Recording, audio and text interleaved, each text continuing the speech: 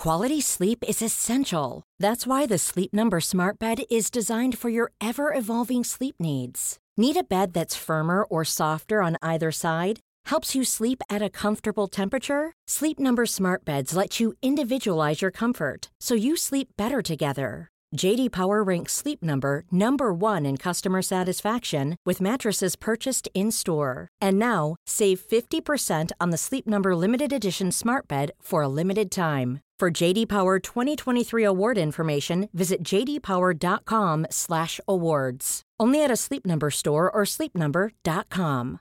Hey, I'm Ryan Reynolds. At Mint Mobile, we like to do the opposite of what Big Wireless does. They charge you a lot. We charge you a little. So naturally, when they announced they'd be raising their prices due to inflation, we decided to deflate our prices due to not hating you. That's right. We're cutting the price of Mint Unlimited from $30 a month to just $15 a month. Give it a try at mintmobile.com/switch. $45 up front for 3 months plus taxes and fees. Promo rate for new customers for limited time. Unlimited more than 40 gigabytes per month. Slows full terms at mintmobile.com.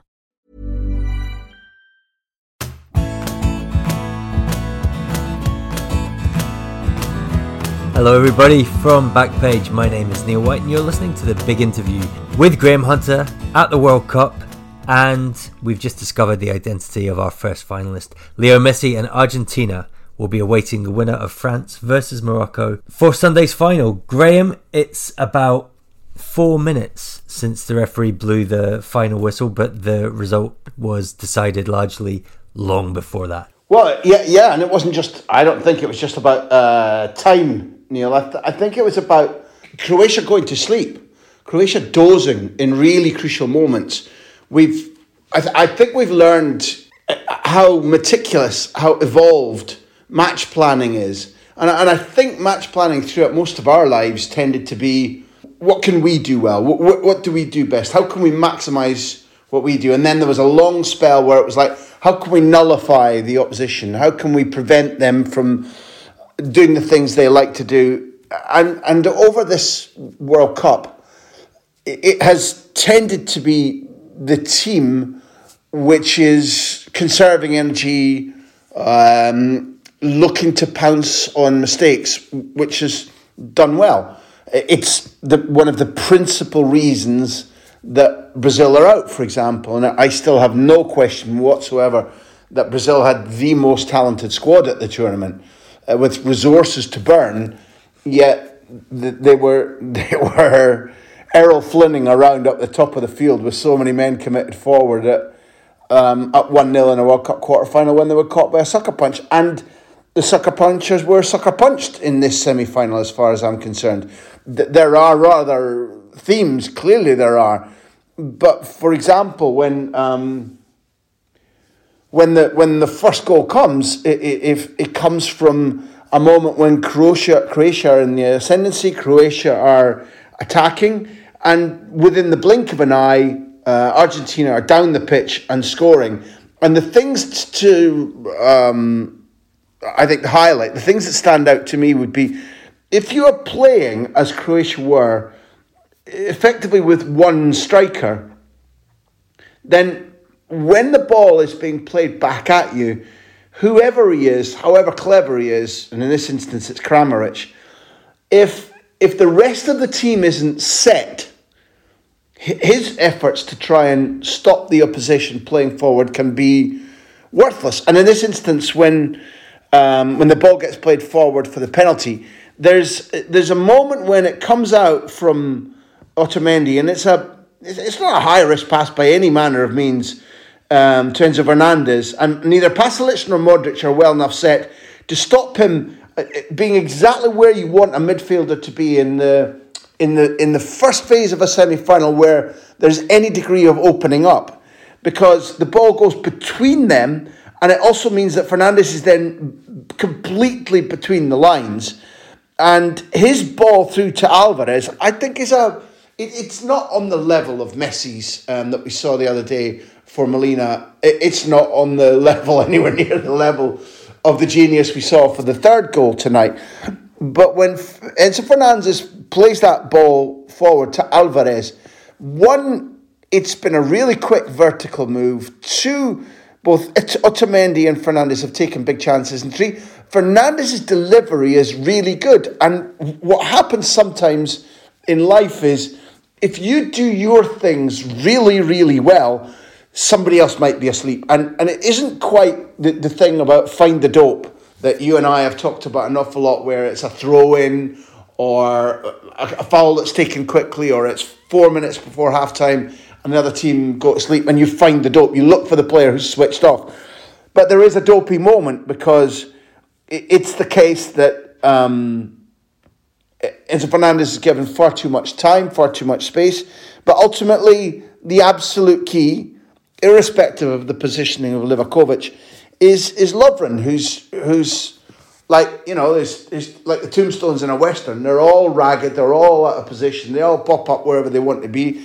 Lovren's playing the Manchester City striker on, and suddenly it's absolute disaster for Croatia. Yeah, I'm really glad that you sort of started the analysis of that penalty move with the sort of aggressive risk-taking at the back for Argentina, because I thought they sensed that they didn't have to be that cagey at the back. They defended really aggressively, and Otamendi, who is often the punching bag for any criticism of Argentina, actually scarcely put a foot wrong, I thought.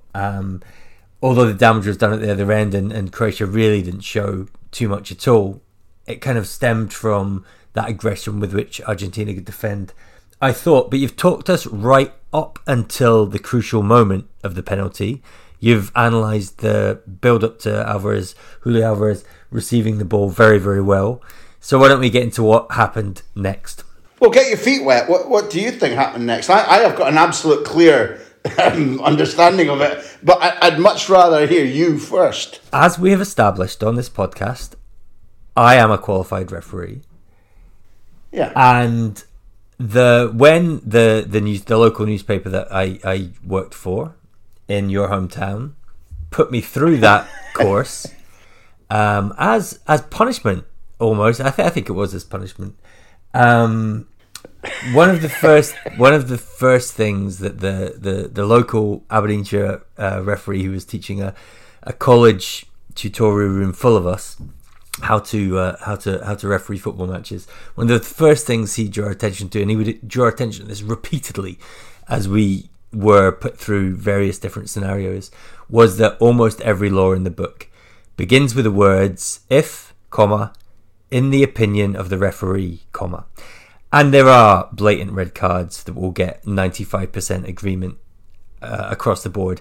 I don't think this is one of them. I think this is an offence that a lot of referees would give and some referees would not give. I don't know what the percentage breakdown would be, but my initial reaction was no pen. And that might make me a stick in the mud. It might make me too kind of old school in the way that Ian Wright, Gary Neville and Roy Keane all went that way on TV. Perhaps that was groupthink in the ITV studios, I'm not sure. But my initial reaction was, that's his real estate. That's the goalkeeper's real estate. And once that shot's taken, after that, all bets are off. And it wasn't until I saw the sort of second, third, fourth replay, there is a slight movement. His right leg, the goalkeeper's, Livkovic's right leg, follows Alvarez's movement to the right. And that, if you go frame by frame, if you've got the Zapruder footage, that's the moment that Alvarez's right knee goes back into the left. Yeah. He fouls him, and I think that certainly my take on it is that I don't think there's a debate about whether it's a penalty or not, because you have to point out that in the instances outside the penalty area where a player in movement thinks, well, I haven't, my control's not been good enough, or I'm not going to outpace this guy, and they run into the opposite player. There is a debate, and it very rarely gets interpreted the way I believe it should be from a referee, because you have to say in some instances if an offensive player with the ball thinks he can't get past an opponent and runs into them, You've said, well, if the opponent is in the right position and is relatively static, then where are they supposed to go? The simple fact that Livakovic is moderately static by the time he gets there doesn't nullify the idea that when Alvarez is running into him, Livakovic does make a movement towards him, does occupy a space where as soon as a keeper, if you're talking about his territory, doesn't get any touch on the ball, there's a very high probability that what happens next is going to be a foul. And given that neither you and I are refereeing on the night, and given that all of those who are listening to us now have had their own chance to see it back, there's a very, very clear angle that because there was no indication that VAR was involved, but that means we can't quite tell. We can't be sure what information Orsato was being given in his ear. But there is an angle, a pretty clear angle, where Livakovic's right thigh is out blocking Alvarez's progress. And at that point, it's a foul and it's a penalty. The ball is knocked past him. He doesn't touch it. The long and short is it's given. And I don't know. You've talked about pundits analysing it their way. One of the truths that separates them from you is that there are relatively few of the modern day ex-player pundits who read the laws. And many of them, in my experience, thought that it was a negotiated process on the pitch, which is why so many of them complain about referees who won't give you dialogue. And there were points throughout this match where Messi, who's had a reasonable amount of experience of Orsato, and Modric too. In fact, Modric and Guardiola were on opposite ends of this referee during the group stages of the Champions League. Albeit that I think Modric didn't start, but Guardiola did when Leipzig beat Real Madrid. And in the run up to that game, I pointed out that Orsato is a guy who will not easily give you free kicks that in Spain are judged to be free kicks. So the very fact that the Italian referee saw this as a penalty, nobody should think that he's a soft guy who gives foul easily, because he just isn't. And in the end, what happens is there's no debate about it being a red, because clearly there's an effort for the ball. That's the double jeopardy rule functioning. Otherwise, in the past, there is a fair chance that poor old Croatia keeper was sent off. And Messi's penalty, which I think is his fifth, if you count shootouts, is beautiful, isn't it? I mean, we talked about his success failure rate. And his failure rate is in the 20s in terms of percentage. But because he takes so many, that means that keepers have had a massive amount of chance to study him, to understand him. He's not infallible. I've often told the story about interviewing him immediately after a Barcelona win against AC Milan at home, when I said, what was going through your head when you approached the kick from 11 metres, and he's like, well, I was looking at how massive the keeper is and how much I'd seen him throw himself about during the rest of the game. Now, he scored that one, but I say again, and I think it's worth repeating, if those thoughts are going through Leo Messi's head, then to score like that in a World Cup semi-final for 1-0 with so much of a burden of, is he going to make it? Half the world that are not Argentinian want him to be the one who lifts the World Cup. The fact that he's topped this tournament, this is the first time my kids, my three boys, two of them at least, have been old enough to be at a World Cup and realise what it means. There's a smidgen of pressure on him, Neil, and the penalty's beautiful. It's absolutely fantastic, and I think we're going to spend most of the remainder of this podcast talking about him. But before we do, before we get off the penalty completely, you have watched 1,000, more than that, football games over the course of your life and your career. You have seen that challenge 100 times probably, and you haven't seen it always given. Always given, no, but then you're into fractions that aren't worth our time, because in that instance, a goalkeeper and a striker, in that instance, in my opinion, it should always be given. Outfield, no, you're absolutely right. And maybe there are some referees who say, like you, Livakovic, I'm going to protect you, you had a right to go for the ball. But when there's no touch, Neil, when there's no touch of the ball whatsoever, the keeper instantly converts himself into a guy who's committed a foul. And now the ones where people that matter, with so many people that I write for or talk to or that listen to our podcast are exceptionally smart and educated and watch a lot of football and draw good conclusions. And when I feel worst is if I come to a conclusion and maybe it's a little bit rushed or I haven't had a good view from the stadium. And then afterwards you listen to people and you think, shit, man, that's right, I got that wrong. I hate that, as referees must too. But in this instance, I have no regrets that was given. I have no doubts about the interpretation. But I understand your point about how, in the referee's opinion, and it's the keeper's territory, and so on and so forth. And whoever you quoted ex-pros who had argued about it, but to my eyes, Sato got it right. I feel a little bit for Julio Alvarez, although I think he'll have other days. But he has his kind of Michael Owen against Argentina moment. He scores 2 goals, one of which is kind of like a pound shot facsimile of Owen's famous one from France. But it's Leo's night.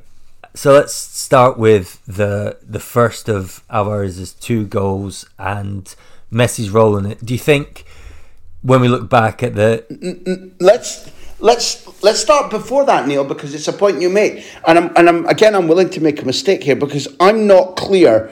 This is my original point. If I'm not wrong, this is a corner taken short, right, from Modric to Perisic. Now, this is what I was talking about teams who think in what, like, for example, I'm much older than you and much older than most of the listeners.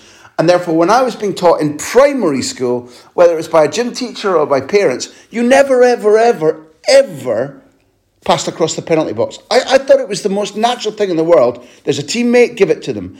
And you were smashed for it. Now, and in recent years, it's de rigueur that you're able to do that. And there are many coaches who think that passing across the penalty area sucks a player in or 2 players in. And if you can then pass forward or get them into a wrong shape, bang, you've cut players out. So I'm talking about when good is bad and bad is good, or A becomes Z and Z becomes A, right, over our lifetime. A corner in your favour was A, always good, B, almost never threatening against you, and C, was to be taken into the box. Now, when Modric takes it to I'm pretty sure it's Perisic. Look, this I don't know. I'm sorry to admit, I don't know who the video analyst is for Argentina. But if you look at where Alvarez is, before Modric has kicked the ball, just by body shape and Perisic's position, Alvarez is on the run from deep inside his own penalty area. So why is he in the penalty area? Well, an extra body to make sure if the ball's crossed in, either he gets the second ball or if there's 2 men jumping on one, because there were occasionally the possibilities for slight height advantages at set plays for Croatia. Alvarez is there initially, because otherwise you don't put him so deep. If he's going to be the pass rusher, you put him on the edge of the box. But he's not, he's deep in the box, and he goes off at a sprint. And for all the shit statistics we get these days that show off computer power and number nerds, that's one where I want to see his starting position and the speed with which he got to the man I'm still going to say is, I think it's Perisic. If I'm wrong, tell me now. And he blocks the ball. And again, I'm going to have to make an essay here because I think it's Otamendi. It might have been Enzo. As the ball is blocked, when whoever it is, and I'm going to make a pun to Otamendi, as they're running onto it, they're nodding it to Messi. It's a pass, not a clearance. It's a pass, and therefore, from the minute that corner is conceded, there's a dark seed of counterattack planted in Argentina's brain, either by Scaloni, either by the players themselves, or by the analysts. But when they're facing up to a Luka Modric corner, which should in theory be, shit, this could be 1-1, they're thinking, hold on, there's a sniff here, boys. Messi's on his toes. Alvarez makes the sprint. When the ball is... It's like watching a tip in NFL. The initial purpose is make the tip. But then everybody's got to be like, what happens when that tip? Who collects it? Who's on their toes? Can you make the first down? Can you make the end zone? That's what they played like there. And therefore, long before Messi turns, doesn't actually make a good job of it at all, I don't think. The header out, which I'm going to say, let's say it's Otamendi, is deliberately directed at Messi. He's at least turning on the ball. He's nearly fouled. I think it's Brozovic. But when Messi can't get there, and I don't think he would have been given the foul by Orsato, Alvarez is on it. So I just loved the way in which this guy, who's still effectively a kid, and irrespective of how he's being coached by Pep Guardiola at club level, we are still seeing a guy born in 2000, not hugely experienced, a guy who's come from River Plate, and yet his mentality is exactly what a World Cup semi-final balanced at 1-0 needs. I think it's fabulous. After which, Brozovic can. It's desperate and it's an ugly thing to say, but Brozovic can chop him down outside the penalty area. And yes, it's a horrible place to give a Messi a free kick, but it's neither. It's not laterally; it's straight on. You've got to think that Brozovic, looking back at it, goes, "I should have taken him down." Yeah, and then Sosa. Yeah. You tell me. No, you're a clipper. I was just going to say it's not. It's a yellow, not a red. Sosa's there. Yeah, it should really be done. I think in a horrible team. At which point, Juranovic kind of has something approaching a fresh air swipe. Sosa does have a fresh air swipe, and I know that in his head you can see the dilemma. You can see him going, where are my brown shorts? Because he's thinking, what if Alvarez nicks this to my right, to his left? Because he's aware that there's a white and blue shirt there. It happens to be Molina, who's made a massive sprint. Nobody's run with him, but he's offside if the ball's released. And Sosa's calculation in the instant, this is why I go back to the theme of mistakes and how Argentina took advantage of them. There's the mistake by Perisic, there's the mistake by Brozovic, there's a mistake by Juranovic, and then there's just a horror. I don't know if there's a proper word for sklav in Croatian, but that's what Sosa does, and it's horrific. And Alvarez is quick and clever. Things drop for him as much as he's a bit quick with his left foot to just tip it past the keeper. The chest control is almost involuntary, and I admire them for the way in which they're like a cobra in that move. It's like, you've lost your attention. There goes the darting head and the tongue and the venom. Wonderful. That makes me want to watch a replay of that goal, because I don't think I saw the breakdown of the corner in his crystal alight as you've described it there. And now I want to go back and kind of watch it along with that analysis. Okay, that's excellent. I like the theme of Croatian mistakes. I wonder if you're going to find it for the third goal. Let's find out after the break.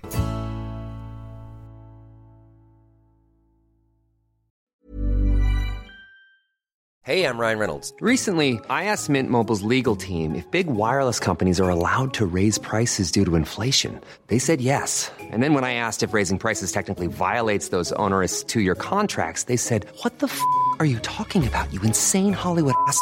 So to recap, we're cutting the price of Mint Unlimited from $30 a month to just $15 a month. Give it a try at mintmobile.com/switch. $45 up front for 3 months plus taxes and fees. Promo rate for new customers for limited time. Unlimited more than 40 gigabytes per month. Slows full terms at mintmobile.com.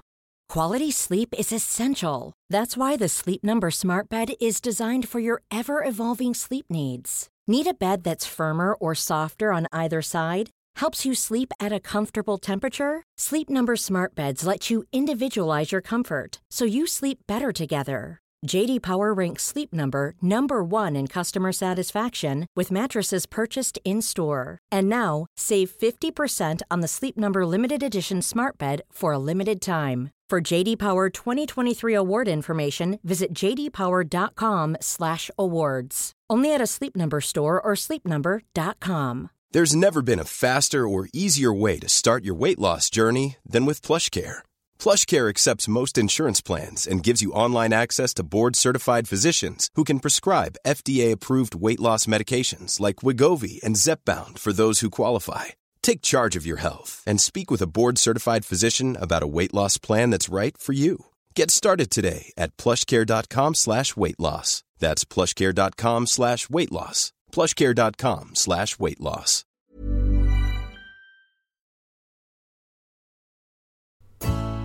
And we're back with Leo Messi in possession on the right, with one of the defenders of the tournament at his back, and no imminent danger.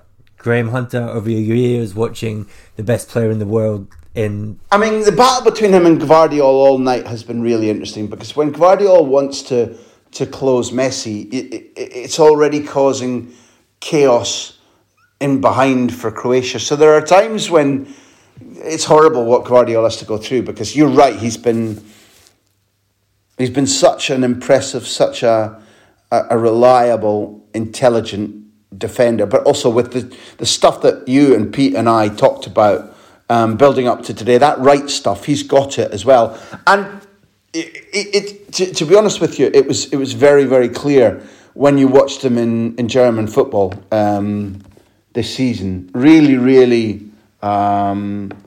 impactful. Somebody who you knew, I in my opinion, was on the rise, was on the move as a prospect.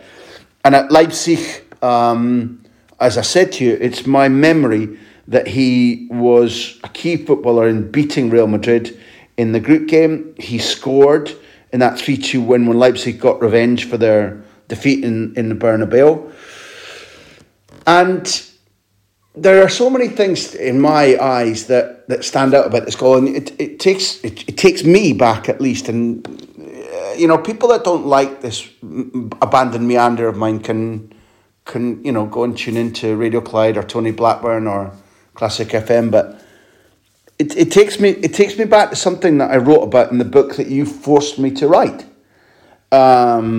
Which began with a meeting in an Italian restaurant just outside Glasgow Central Station, which wasn't the best meal that I've ever had, but certainly one of the most important ones.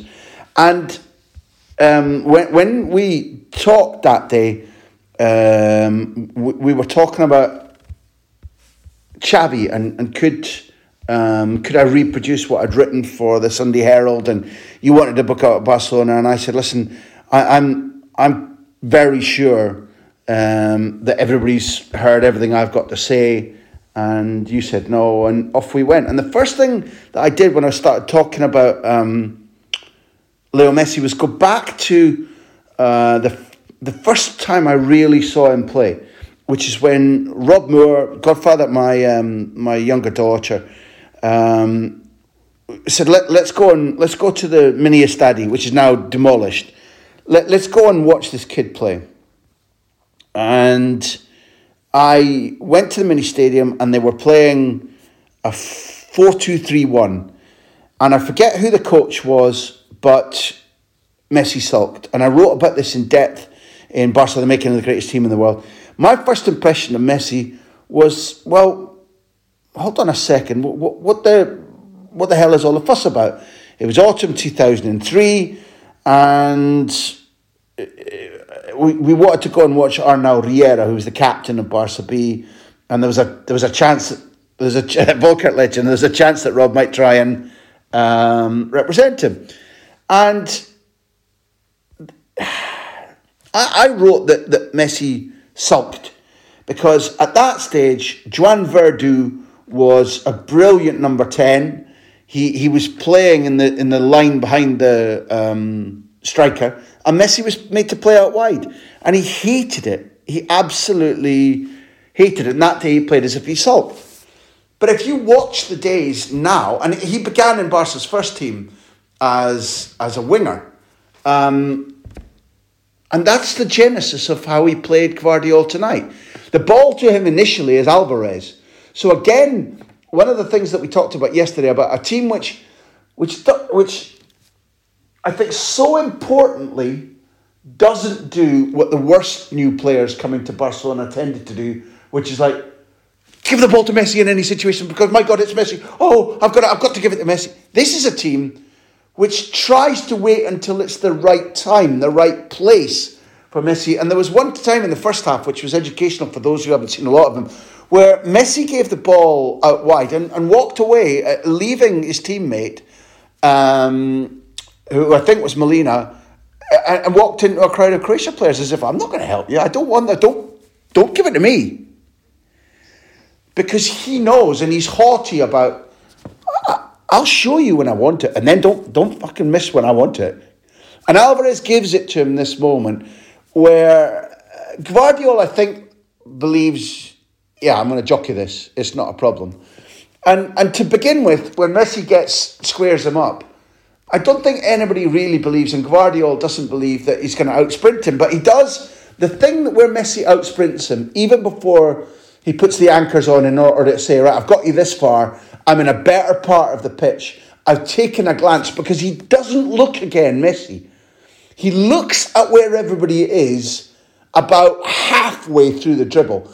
But by the time he erupts and turns Guardiola near the box and gets into the box, he doesn't need to look up to know where Alvarez is, because 25 metres deeper, what he sees.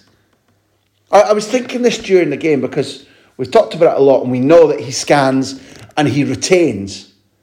But the things he sees are like a night sniper or somebody with night vision glasses can see. Or when you I think you say, they talk about bulls and red. Well, they can only see black and white. I don't know the comparison. How is it that whales can find and suck in plankton and process? The creation is unbelievable because Messi sees things differently, processes them differently, and acts differently than really, honestly, any player I've ever seen, including all the greats. And therefore, when Guardiola is slowed down the first time, it's because Messi's having a look, and then he goes off again, and he just torments him into a position whereby then he can't foul him. And Guardiola, there were a couple of Argentinian bookings, one of which was Otamendi, I think the other was Paredes, and Paredes was instantly substituted, where it's just like, go through the back of them. And again, just like Brozovic, Guardiola is now thinking, bollocks, why didn't I just go through the back of him way out in the touchline? And I don't know, was it fair play? Was it complacency? This is safe? If it was Laurence Olivier and Dustin Hoffman, then the answer was, no, look out, here comes the White Angel. Lee Dixon was on analysis for that goal, and he sort of described the fullback's torment at being slowed down and sped up in that fashion. But you're right, the lack of a look from Messi is kind of what makes it, especially when you look at the position that Alvarez ends up in, which is in the middle of a triangle of Croatian defenders. So how do you even get the ball to him if you are looking? It's a nutmeg, isn't it? Now, I think almost any other player, you'd say, well, he got one lucky there. But with Messi, when he nutmegs Guardiola in the cutback for the goal, you're like, yeah. He's just different. And it was just about as done can be at that point. The couple of things that stood out to me was your idea that you spoke about the last time we were discussing Argentina, which was, I think yesterday, was that Messi has been playing this tournament in moments, not in matches. I was trying to think that there was a Cruyff quote, or at least it's a Cruyffian idea, that I'm not gonna play at full throttle for 90 minutes. I'm gonna give you absolutely everything in short bursts, and Messi's certainly been doing that, and he was doing that, as you said, in this game. At times he was walking away from the action. And I think it's an evolved state of mind across the entire squad, because there were long periods of time where they tried their hardest to say to Messi, Dybala's your partner, because he can play, because he's sumptuous. He'll be the 10, or he'll be the wide guy supplying you, you'll be the 9, and it just... I don't know if it was an incompatibility, technically, or whether it was about Dybala's need to play at a different rate or his willingness about when and how to release the ball to Messi, I don't know. But Alvarez has changed Messi in this team in that his work ethic is sensational. He's young enough and has played a controlled amount of minutes for Manchester City such that he's not out on his feet. His pace is quite good. But the thing that stands out for a kid that was, born 22 years ago is how quickly he's understood Messi's needs. I'm not saying it's perfection. I'm not saying it's like Luis Suarez and Neymar were with Messi or Mbappe has become, because there's a clear, whatever they feel about one another, there's a clear understanding from one to the other about what's needed. But Alvarez's ability at a young age and with very little, as important a club as River Plate are, they don't play at the level that Manchester City do. They don't. So his ability to adapt to when Messi wants the ball, what space to occupy, when to make a movement for Messi, and allow him to complement your Cruyffian idea about, I'm going to play in bursts. I'm not going to play at full tilt for 90 minutes at 35 years old. But the change of culture that goes beyond that partnership is that almost everybody in that Albi Celeste team, and whether it's what maturity they've reached as men or what experiences they've gained as footballers or the confidence taken from winning the Copa America in a pretty thuggish way in the final, or whether it's Scaloni, or whether it's a composite of all of the above, when they play in bursts, they don't play for fun. That's the thing I really like. They have got consistently and across their unbeaten, or it's not unbeaten run anymore, but they must be over 40 games now. Seeing as they came into the match 35 unbeaten, this is match 6, so they must be 41 or 42 with one defeat. That's been an element of, we're not going to outplay you all the time. We can win from the ropes, which they did in the Copa America final. But when he moves, when he punches, when he's ready, we all go. The attitude is nasty, and that's what wins you tournaments. We've spoken a lot about the main man there, so let's just wrap it up briefly by going off the pitch.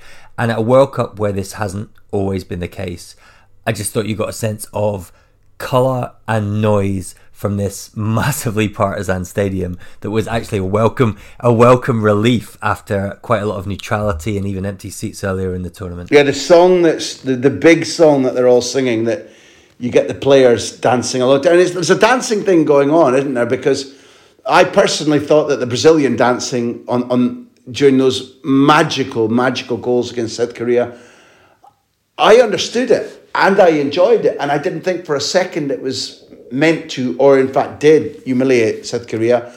And the moment when they go and get Tiche dancing too, so long as you punch your weight and win the tournament, it's fine, because it was hugely enjoyable. But you'll have your bollocks hung on a lamppost if you don't win the tournament, and you've done that. And there'll be a lot of people who immediately go, well, you do your dancing after the game. You serve your revenge cold. And watching the substitutes dancing and swinging their arms in the air like the fans do, and then the entire squad in front of the noisiest end, singing this. I was born in Argentina, the land of Diego and Leo, the land of the kids who died in the Malvinas, the Falklands, who will never forget. I can't ever explain to you, because you're never going to understand the finals that we've lost and how many years we've cried for. But this is coming to an end, because in the Maracanã, the final against the Brazilians, our man won it. And guys, the second part is, guys, now we're going to be proud again. We're going to win our third World Cup. We want to be the champion of the world. And Diego up in the heavens will be able to watch us, and we'll be able to see Don Diego cheering on Leo Messi. And it sounds rubbish. I mean, it sounds crap in English and without the music. But when there was an 88,000 crowd, and tonight in Lusail. And when you get, I don't know, what, 50,000 of them? Maybe more? Constantly singing, constantly bouncing up and down, like the what we've seen from Rosario Central or River or Boca.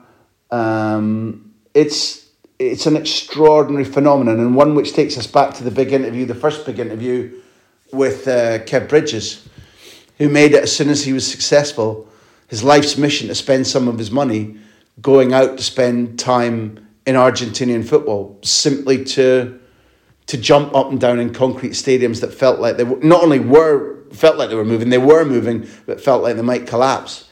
And I'd imagine Kev watched that with some enjoyment and some nostalgia for his days as a supporter, as a muchacho, as a barra brava in Argentinian football.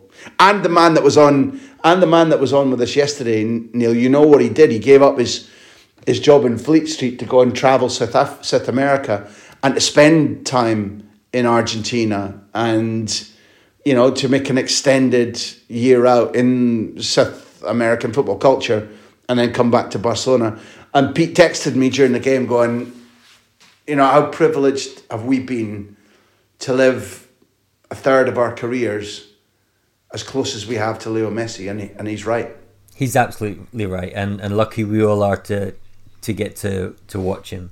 And it was fantastic to feel just a little slice of that atmosphere, and I'm really looking forward to seeing some more of it, feeling some more of it on Sunday. Looking forward to speaking to you on the other side, not just of that game, but of the second semi-final as well tomorrow. For now, big interview listeners, thanks for being there. Hope you enjoyed that as much as we did. Speak again tomorrow.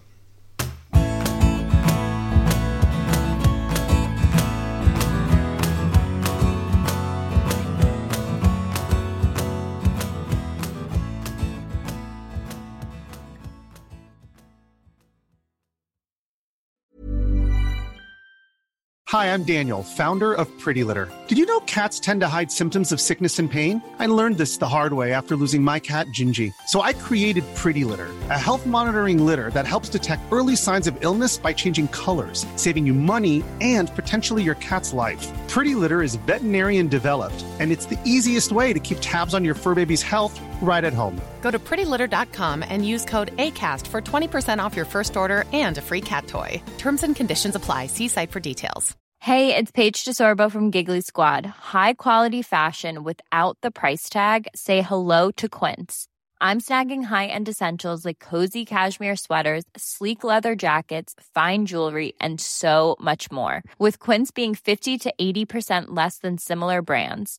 And they partner with factories that prioritize safe, ethical, and responsible manufacturing. I love that. Luxury quality within reach. Go to quince.com/style to get free shipping and 365-day returns on your next order. Quince.com/style.